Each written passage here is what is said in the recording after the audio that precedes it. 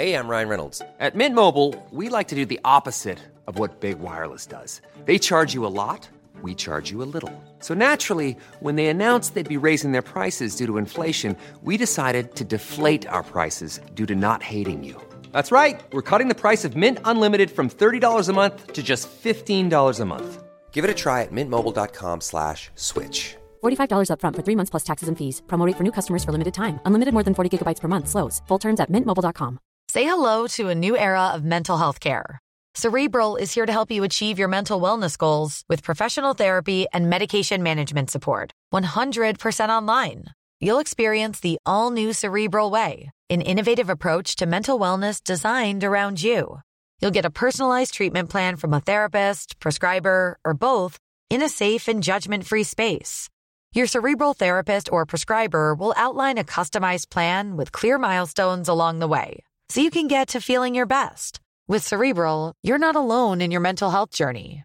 We're here to empower you to live a fulfilling life.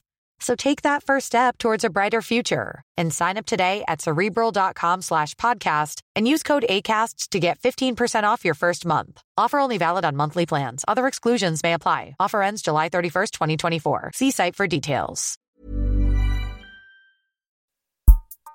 This episode of Londonist Out Loud is brought to you by Squarespace. Whether you need a landing page, a beautiful gallery, a professional blog, or an online store, it's all included with your Squarespace website. And actually, we decided to put Squarespace through its paces. We're very proud of the London blog we run, but we thought, what the hell, let's try putting another one together in super quick time. So we got on the case using Squarespace. It's very easy indeed. There were some beautiful templates to work with. The customer support was second to none. And within just 1 hour, we'd made a fantastic looking blog all about Peckham. Take a look at our post on the subject, see what you think. Squarespace could not be simpler to use. And because you listen to this show, there's a freebie here for you.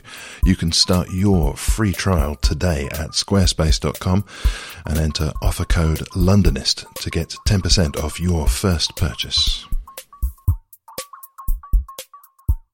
You're listening to The Sound of London. This is Londonist Out Loud. I'm N. Quentin Woolf, and listener, I need from you this week some Blitz spirit, if you please. We had this great idea that for a podcast that spends so much of its time looking at London's history, wouldn't it be interesting to actually consider the processes in understanding history themselves? And so, armed with these lofty ideas, we found a location that seemed agreeable. And, okay, so Chiswick House and Gardens has an historical flavour to it, but it's not really central to what we were talking about. So, given the fact that we could have recorded this almost anywhere, imagine our chagrin as we discovered that we were going to be spending the whole recording fighting with jet aircraft. We did our best. We persevered. I hope you'll persevere with us. If you've ever tried to have a conversation with your hairdresser while they've got the dryers going, you'll have no trouble with today's recording. Hey baby, let me take you down to a place of strange sights and sounds you ain't never seen the like before. Just a stone's throw from your front door.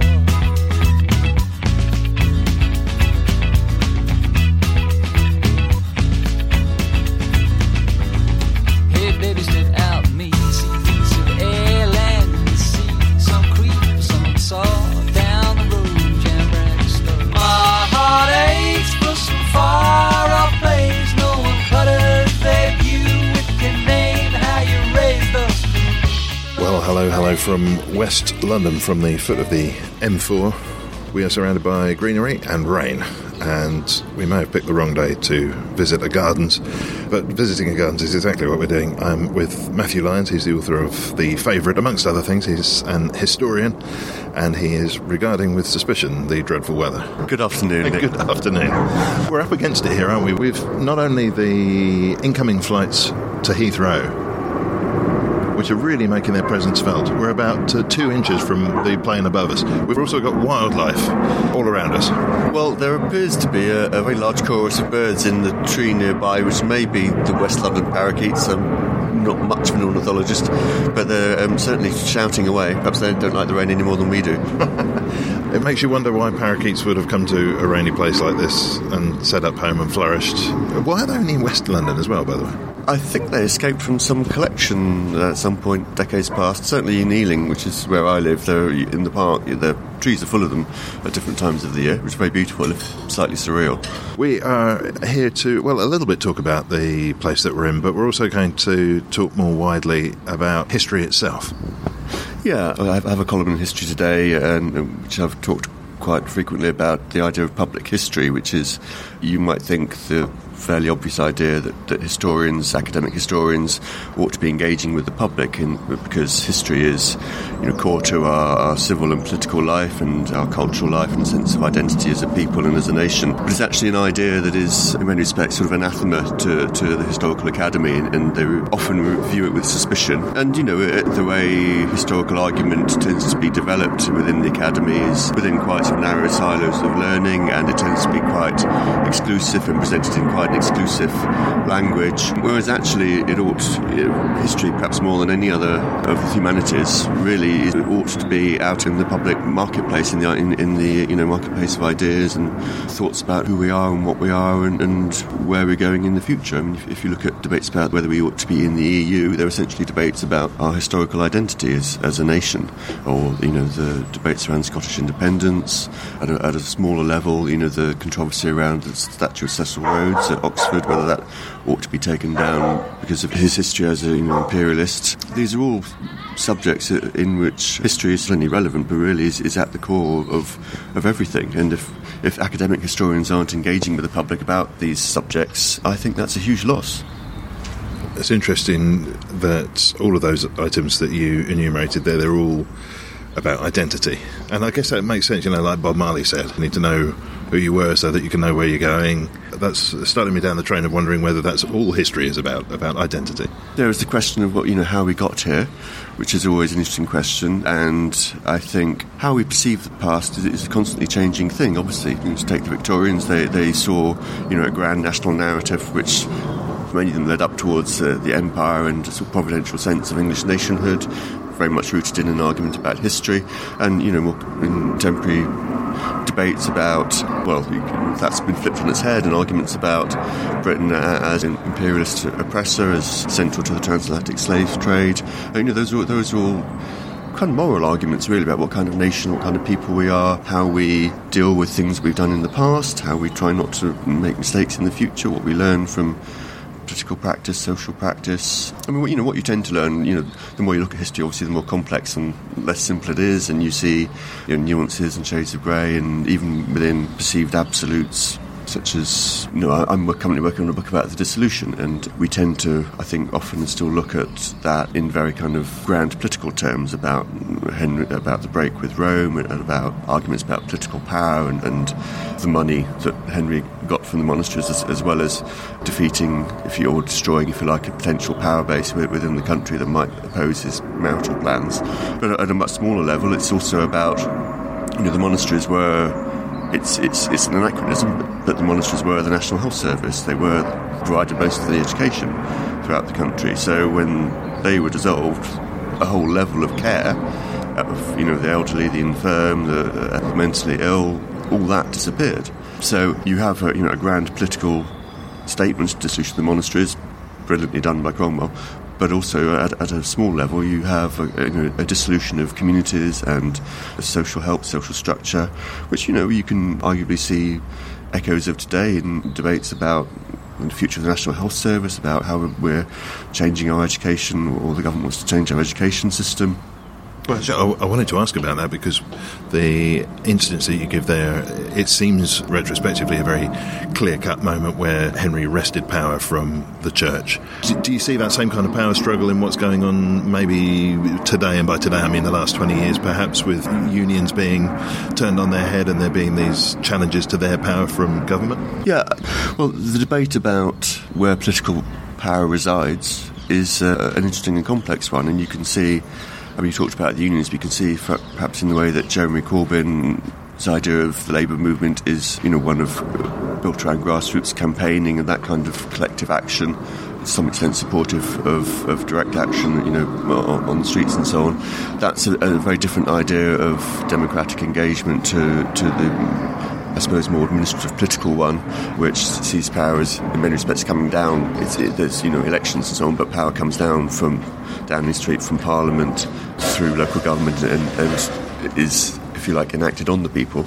And then, that kind of argument, I suppose, which is in some ways about whether power is centralised or whether it's at a local, grassroots level, is one that's gone on certainly since the Norman Conquest.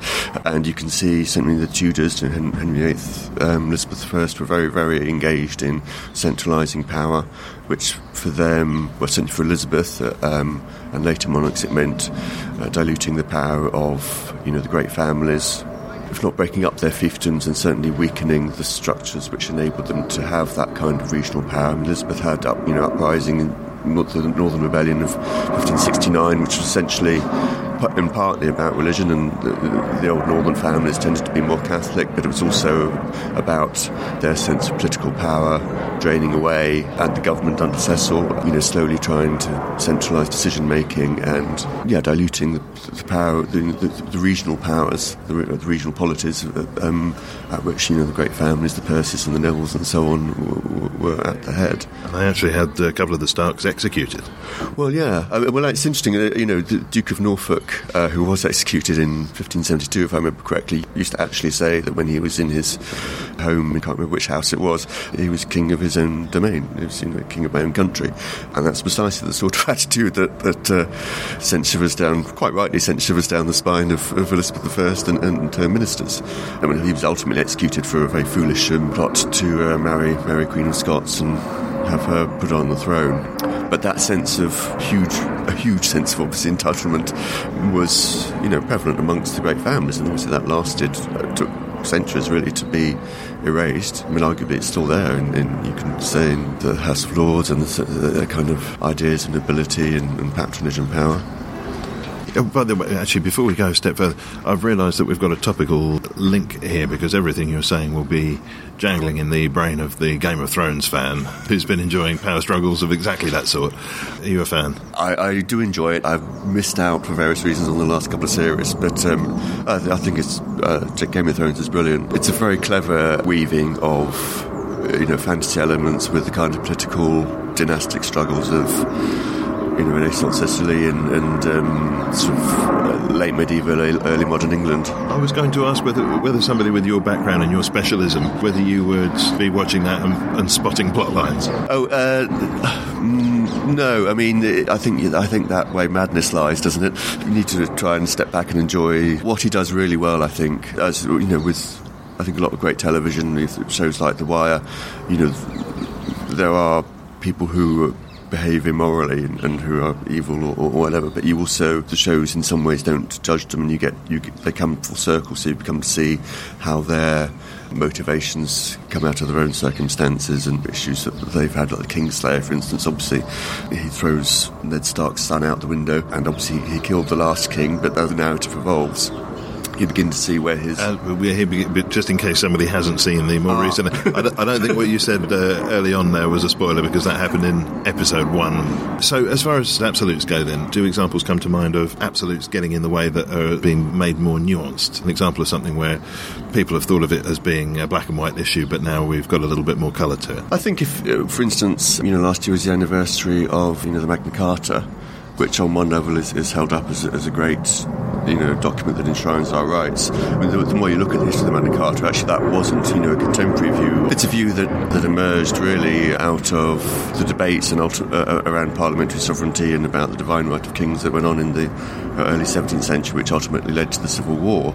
It was, if you like, rediscovered as a document. And obviously, it hadn't gone away, but it earned a potency then that it hadn't had for the, previous 3 or 4 centuries, which rolled forward into the, American War of Independence and so on, and in there to a Bill of Rights and so, and that is sort of the legacy of it.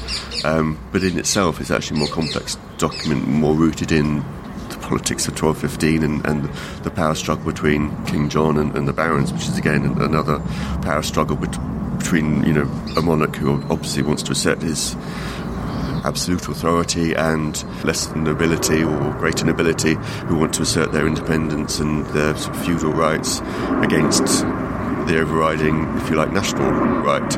So it's ongoing. As you know, across the arc of history, there are always struggles between, super-regional, supranational powers and more local, regional powers, whether those are about great families or about smaller democratic units. I mean, you could look at the movement for independence in Scotland is about freedom from what they perceive to be domination by England and by Westminster, and wanting to not devolve power, because that is power being given. They want to take power back from the UK, to secede from the UK. That's really another version of the same debate, and obviously the same debate is going on with the EU, whether we should step out of the supranational body and be more independent, or whether our future is best served by binding ourselves into a larger polity.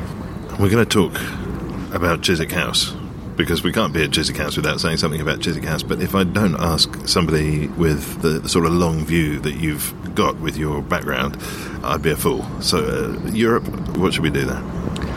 I find it hard to be enthusiastic about Europe. However, I do think it best serves our national interests economically and culturally and politically to be in Europe. And you're basing that on what?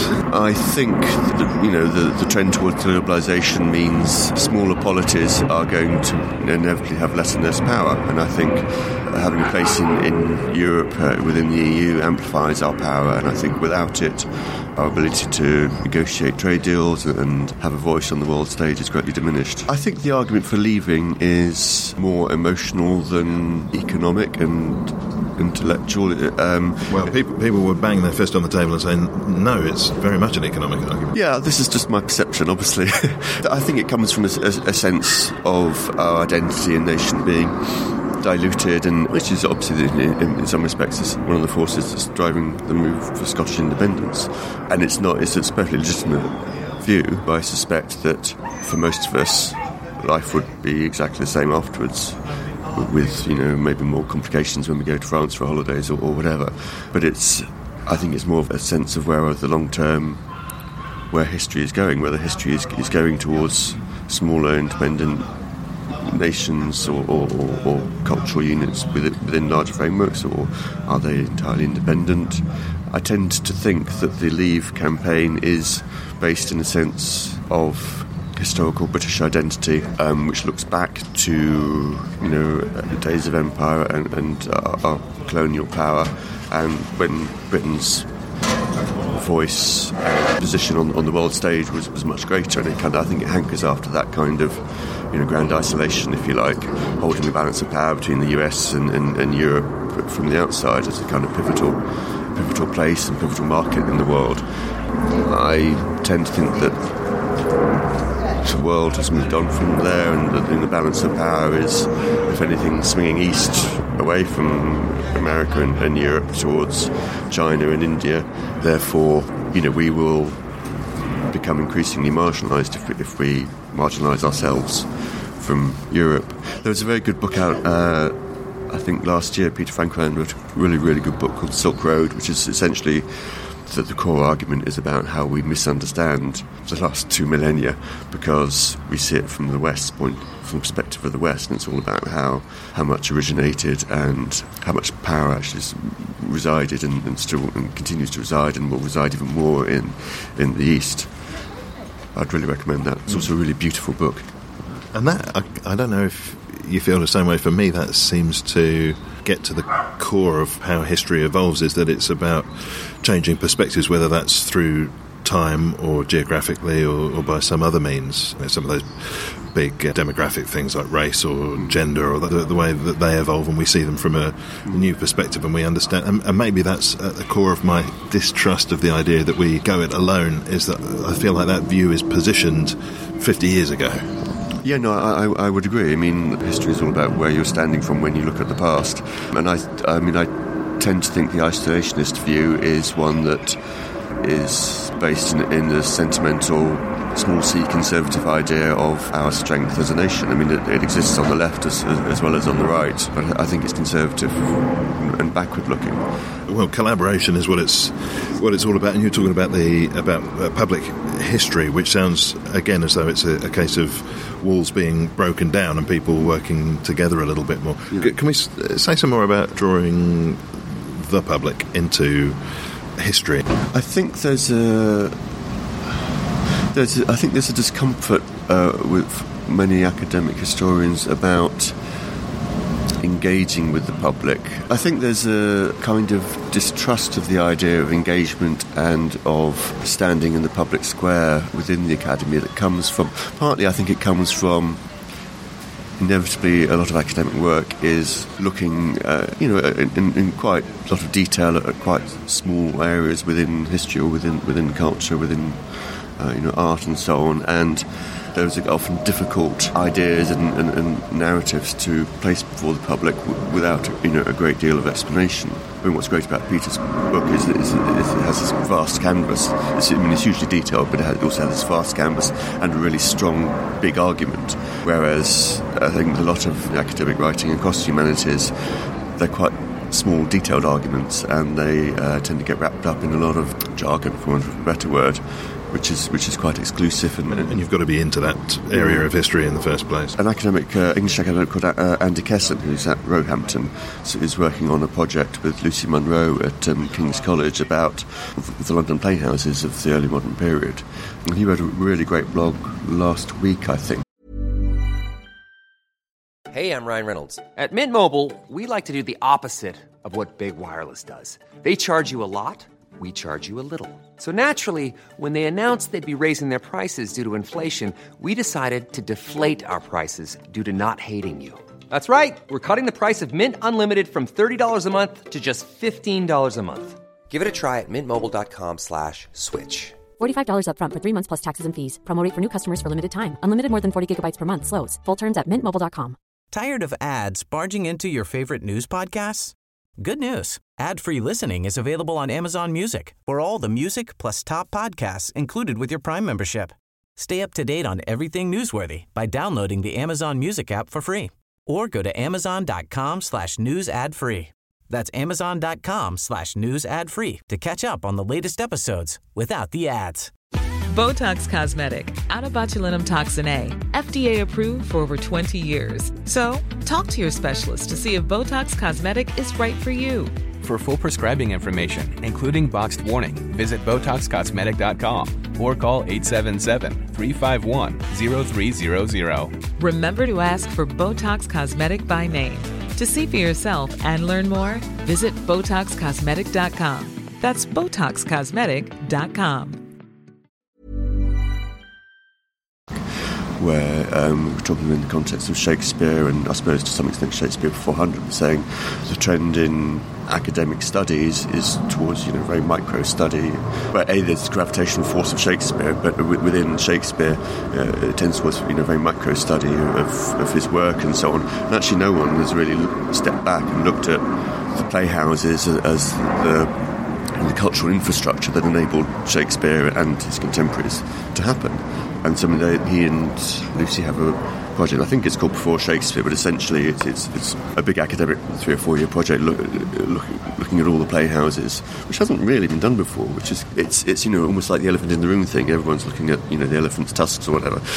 But actually, how did we get to a place where there was this thriving dramatic culture? Yeah, suddenly this incredible proliferation all at once. Yeah, so it kind of explodes in the 1570s or whatever, but no one's really looked at. I mean, obviously there were the playhouses, later the Globe, the Curtain, the Theatre, the Rose, and so on. But also there were all plays being performed in lots of inns around London. I mean, we think about the players, going on tour outside of London, when the playhouses were shut or whatever. But actually, they could in practice tour in London as well. The Cross Keys in Gracechurch Street, and so on, and others. yeah. We should talk about the setting that we have got around us here, Chiswick House. What do we know about Chiswick House? Well, Chiswick House is built, as I understand, it's built on the current Chiswick House, which is sort of neo-Palladian, built and I think designed by Lord Burlington in the early 18th century. Stand to be corrected on that if I'm wrong. And it's built on the site of a Jacobean house.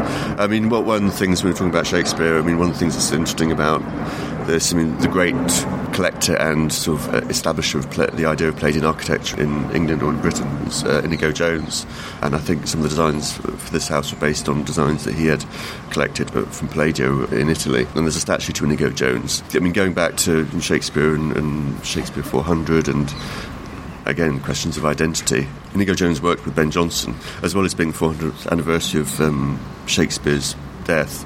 It's also the 400th anniversary of Jonson's first folio, which actually was the first time anyone had created that kind of work and set out to establish that kind of to assert the cultural importance of English drama. As you know, before that, plays were published in quite an ad hoc way in quartos and so on. So Jonson made a concerted effort to assert the value of his work and to and the value of drama and English drama as worthy of keeping and of study, which you can certainly argue in terms of Shakespeare, without Jonson's folio there would be no Shakespeare folio, and there is an argument that Jonson was heavily involved in collating and editing Shakespeare's work. That's kind of unproven.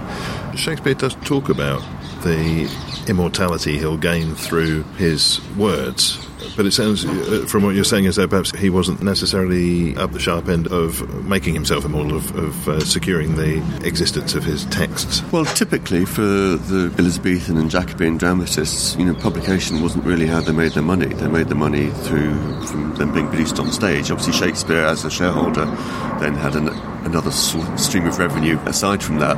But publication it's not a perfect analogy, but 20th century pop culture is quite disposable, and it's only in recent decades that it's been perceived as collectible and valuable in its own right. So if you look back, or 20th century film, you look back at the first 20 years of cinema, there's huge numbers of lost films because people didn't think they were going to be worth preserving. Same with Elizabethan drama. It was off the moment. They performed 3 or 4 nights maybe, and then the troops were on to the next play. So it's quite disposable kind of culture, and it's only in retrospect, I think, that we look back and think of them as, thanks to Jonson in part, as worthy of collection and reverence.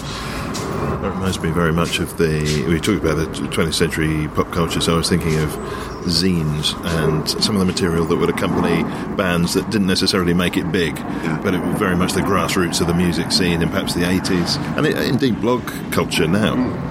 Yeah, no, absolutely. I mean, you can see the patterns repeating and repeating. I mean, I guess, in 50 years' time, people will be searching for the video games of the 80s and the 90s and the e-zines and the comics. And, well, people are, comics now from the 40s and 50s are, collector's items and increasingly seen as culturally important in a way that they certainly weren't when they first appeared. Was Inigo Jones, because I'd love to focus on him for a moment. He pops up in various different places. It seems as though he worked in, am I right in saying he worked in different fields, quite literally? Yeah, I mean, I think he was primarily an architect, but, in a very kind of Renaissance way, he was something of a, polymath. My knowledge of him is mostly based around his work on masks with Jonson, when they had quite a difficult relationship. And essentially, for those who don't know, masks were quite short plays that were put on once at court. I mean, it's primarily a feature of the Jacobean and Caroline court. Huge spectaculars, cost a lot of money. Jonson and other writers would write the words, and Inigo Jones or other people would create these lavished, must be Berkeley style extravaganza. So this was the musical of its era, was it? I guess they weren't necessarily song. They had songs, dance. I mean, sometimes members of the court would perform in them themselves, often quite, for the time, spectacular mechanical effects, huge amounts of money. I mean, they're quite curious artistic things, masks, because they were obviously a celebration of court power and wealth and extravagance. But Jonson certainly regarded himself as something as a moralist, and if they weren't, we talk now about speaking truth to power. I don't think that's masked with that, but I think for Jonson they were kind of speaking art and morality to power. There's often messages, for want of a better word, or ideas about political power that are encoded in them. And I mean, Jonson and Jones, there's a statue to Inigo Jones here around the court from where we're sitting, which I imagine Jonson would have been infuriated by, because they had a terrible working relationship, because obviously he was paid a relatively small amount of money to the amount of money that got spent on spectacle. And I think often when they were acted at court, a lot of the attention went to the visual element, as we do now. The visual element of films is what we take away often. And Jonson, being the kind of person that he was, resented that greatly. He tended to resent a lot of things, but he certainly resented the attention and money lavished on Jones. Was he a seething man? He was a man with a very keen sense of his own importance. Quite, I would imagine, well, I'm fairly sure, pretty short-tempered. And also one of those sort of professional troublemakers.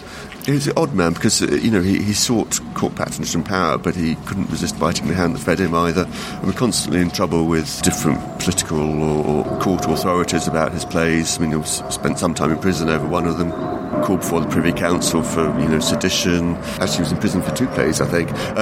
You go through his life, there's always falling out with people and offending people about, well, almost anything, really. Even though he sought patronage from the court of James I and, I suppose, political influence and money from the court, he was in prison in 1605 for a satire full of abuse about Scots in London. He couldn't resist it, I don't think. And in a way, he's quite an attractive figure. I think his work is hugely undervalued, and I think I would like to see this year a lot more focus being spent on Johnson and his influence, because Shakespeare gets plenty of that. We could do well with pulling the camera back a bit and seeing all the other playwrights of excellent calibre, and poets as well. They get very little look in until you get to maybe John Donne or someone like that, but there are a lot of fantastic poets around at that time. Yeah, no, I couldn't agree more. And I wouldn't deny Shakespeare's genius, but his centrality to a certain kind of view of English culture really serves to demean a lot of other great work and important and hugely relevant work that happened at the same time. It's almost like a marketing phenomenon these days in Shakespeare. So the culture sector will talk about how much he's worth to Britain's cultural export and so on. And it's like the monarchy, it's like a sort of heritage attraction. And I don't think it does Shakespeare any good, actually. It's a very kind of, again, top-down, middle-class sense of who Shakespeare is. Oh, and what's interesting as well is, just as we were talking earlier on about the evolution of ideas in history, Shakespeare 150 years ago was not a big deal. People he wasn't regarded as being such an important figure as he is today. Yeah, it's certainly like for the first sort of 100 years, Johnson was considered the more important figure. Through to the Restoration, Johnson had a much larger sort of shadow cultural imprint, and the sort of deification of Shakespeare sort of begins, a couple of 100 years later. Really, I suppose it ties in, I suppose, with to some extent with the Romantic movement and ideas about, I suppose, emotional identity, and there's a particular kind of humanism and individualism in Shakespeare, which has resonated with us for the last couple of 100 years. But it's quite. Sorry, I'm just pausing to look at some ducks who have come to join. We're being assaulted by wildfowl. I forgot what I was saying. What was I saying? Deification, several hundred years. Yeah. I was distracted by the ducks as well. Listen, Chiswick House needs to earn its keep. You mentioned the Neo-Palladian style. We've mentioned the Jacobean origins. What else do we know about Chiswick House? This is a good question. I always think when somebody tells me of it, it's a good question. I always think that's code for something. That's code for giving me a minute to think. So not a good question necessarily, actually. Quite the reverse. Well, no, it means I can't quite remember. Hang on a second. This was essentially the country retreat of Lord Burlington, of Burlington Arcade fame. That's him. Yeah. So for people who don't know Burlington Arcade, it's just off Regent Street, isn't it? Yeah, that's land that he used to own, and I don't think he had any particular connection to the shops that are there now. It's a very high-end little arcade of tailors and such, I think. Yeah, but I was going to ask what it was when he owned it. No idea. No, we'll have to find out. I think it's built on land owned by his family. I think possibly. I have an idea. I could Google it. Actually, I have an idea that the Royal Academy used to be his house. Hang on a second. Do you know, we get into such trouble. I should say there are one or two people who, when they hear an historian or an enthusiast of any sort, need to look something up or not know absolutely exhaustively everything about the subject. We get emails that he doesn't know anything about anything, call himself an historian and all that, and I think that's a little unfair, really. I don't think knowing absolutely everything in the world comes with the job title. Well, yeah, no, and I will give you the classic historian of defence of it's not my period. Is that why people are so specialist then, so that everything's not their period? Yeah, absolutely. It's it's not my field of study. An all-purpose defence, really. Well, I mean, the Royal Academy is Burlington House, isn't it? And I assume that was the family house. Well, obviously the London residence, this in Chiswick, then would have been way out in the burbs. It would have been very much in the countryside. Yeah. Well, this is looking at the housing stock around here. I'd say it was late 19th century. It became part of London, I would guess. Can we talk more generally about what West London has to offer? The other possible venues that we could have met at would have been where? Well, I mean, there's a whole slew of houses that I guess would, like this one, have been country residences. Over in Ealing, you've got Pitsanger Manor, which was John Soane's house, which I think is currently undergoing renovation, going to be reopened, I think, next year, which is good, actually. For quite a number of years, suffered neglect is probably an overstatement, but it's been in need of some TLC, and it's getting that now, and that's great. And they've redesigned Walpole Park, which used to be the gardens, but is now a lovely public park, and they've redesigned that broadly along the lines of the original design, with additional cafe and other facilities for children. There's Ham House over in Ham. Syon Park, am I in the right? Syon Park, Duke of Northumberland's place, a huge mansion over by Kew, still owned by the Duke of Northumberland, actually. I mean, going back to what we were saying earlier, I mean, that's the Percy family, back through English history, talking about how wealth and power and privilege cascades or streams down generations. The Syon House is a huge house, and recently built a hotel in the grounds. I think it's a Hilton, a huge hotel. There used to be a butterfly sanctuary there, which was lovely, and they pulled that down to build a hotel. I'm devastated. That was a wonderful butterfly sanctuary. Yeah, it was gorgeous and strange, actually. I mean, I'm not aware of any other. I'm sure there are other such places, but it was kind of a novelty. But yeah, no, money talks. I mean, the site, as I said a little bit earlier, I'm working on the book about the distribution of the monasteries, and Syon House was built on Benedictine nunnery, which was dissolved in 1538, 1539, and the current house is Adam House from the early 18th century. I mean, it's interesting, looking at the distribution of the monasteries and the monastic imprint on London life. It's very interesting, actually, looking back at early modern sources, and particularly people like Stowe talking about, you get a very strong sense of even, 60, 70 years later, of a London still, as it was, after the Blitz or in the latter half of the 20th century, London with monastic ruins around, with monastic buildings that have been repurposed into domestic houses primarily for the wealthy. I mean, the Blackfriars was converted into essentially high-end apartments for people like the Earl of Oxford and so on, and also tying back in with Shakespeare, there was a theatre there, as you know, later on in the early 17th century. You just have to look at a map of London and look at Blackfriars, Greyfriars, Whitefriars, Covent Garden, the imprint of monastic London, of the monasteries, and the architectural and, if you like, cultural imprint is still there. And I think one of the interesting things to looking at architecturally, what happened to the monasteries. Obviously, some were completely demolished.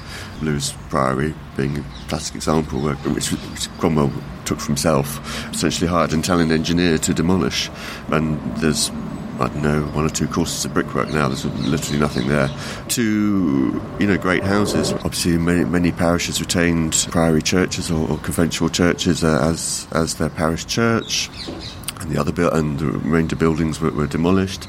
Some of the cathedrals were former religious, the churches of religious houses.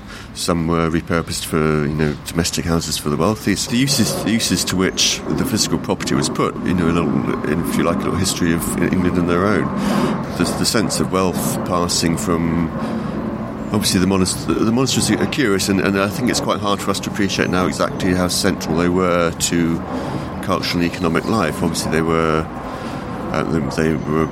quite substantial employers. They, landowners and so on. And although they were in many ways reserved from the public, they also were very integrated into local public and rural and city life. So key parts of the local economy, leaving aside education and healthcare, as I mentioned earlier. So when they went, there was essentially a huge privatisation of a kind of national wealth, and I think when you see it in that kind of frame, you see It's quite interesting kind of contemporary resonances in terms of, ongoing arguments. You talked earlier about the breaking of union power, and which obviously went along with politically privatisation of nationalised industries and nationalised services, and debates now about to what extent the national health service should use private companies to deliver various services, whether within hospitals or in terms of community support. I mean, these are all questions of who owns wealth and who benefits from how wealth sort of resides in the community. These are all ongoing conversations. Unlike ours, which unfortunately must be no more. We've come to the end of our time here at Chiswick House. If people want to rush out and secure a copy of a volume of your work, by what name does it go? Well, my latest book is The Favourite, a book about Elizabeth I and Walter Raleigh and their relationship. As in, it's called The Favourite? It is indeed called The Favourite, and yes, available from all good booksellers online and in the real world. Matthew Lyons, thanks very much. Many thanks. My heart aches for some far-off place, no one could have led you. And that is all for this week. My thanks for this week to Matthew Lyons. Thanks to Bernie Barclay. Theme and incidental music was by Songs from the Howling Sea. I'm N. Quentin Wolfe.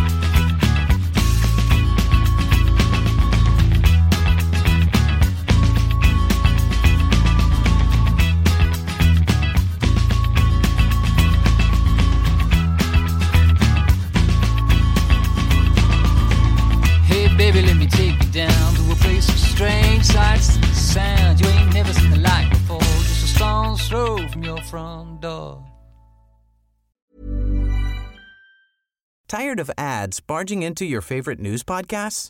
Good news. Ad-free listening is available on Amazon Music for all the music plus top podcasts included with your Prime membership. Stay up to date on everything newsworthy by downloading the Amazon Music app for free or go to amazon.com/news ad free. That's amazon.com/news ad free to catch up on the latest episodes without the ads. Botox Cosmetic, out of botulinum toxin A, FDA approved for over 20 years. So, talk to your specialist to see if Botox Cosmetic is right for you.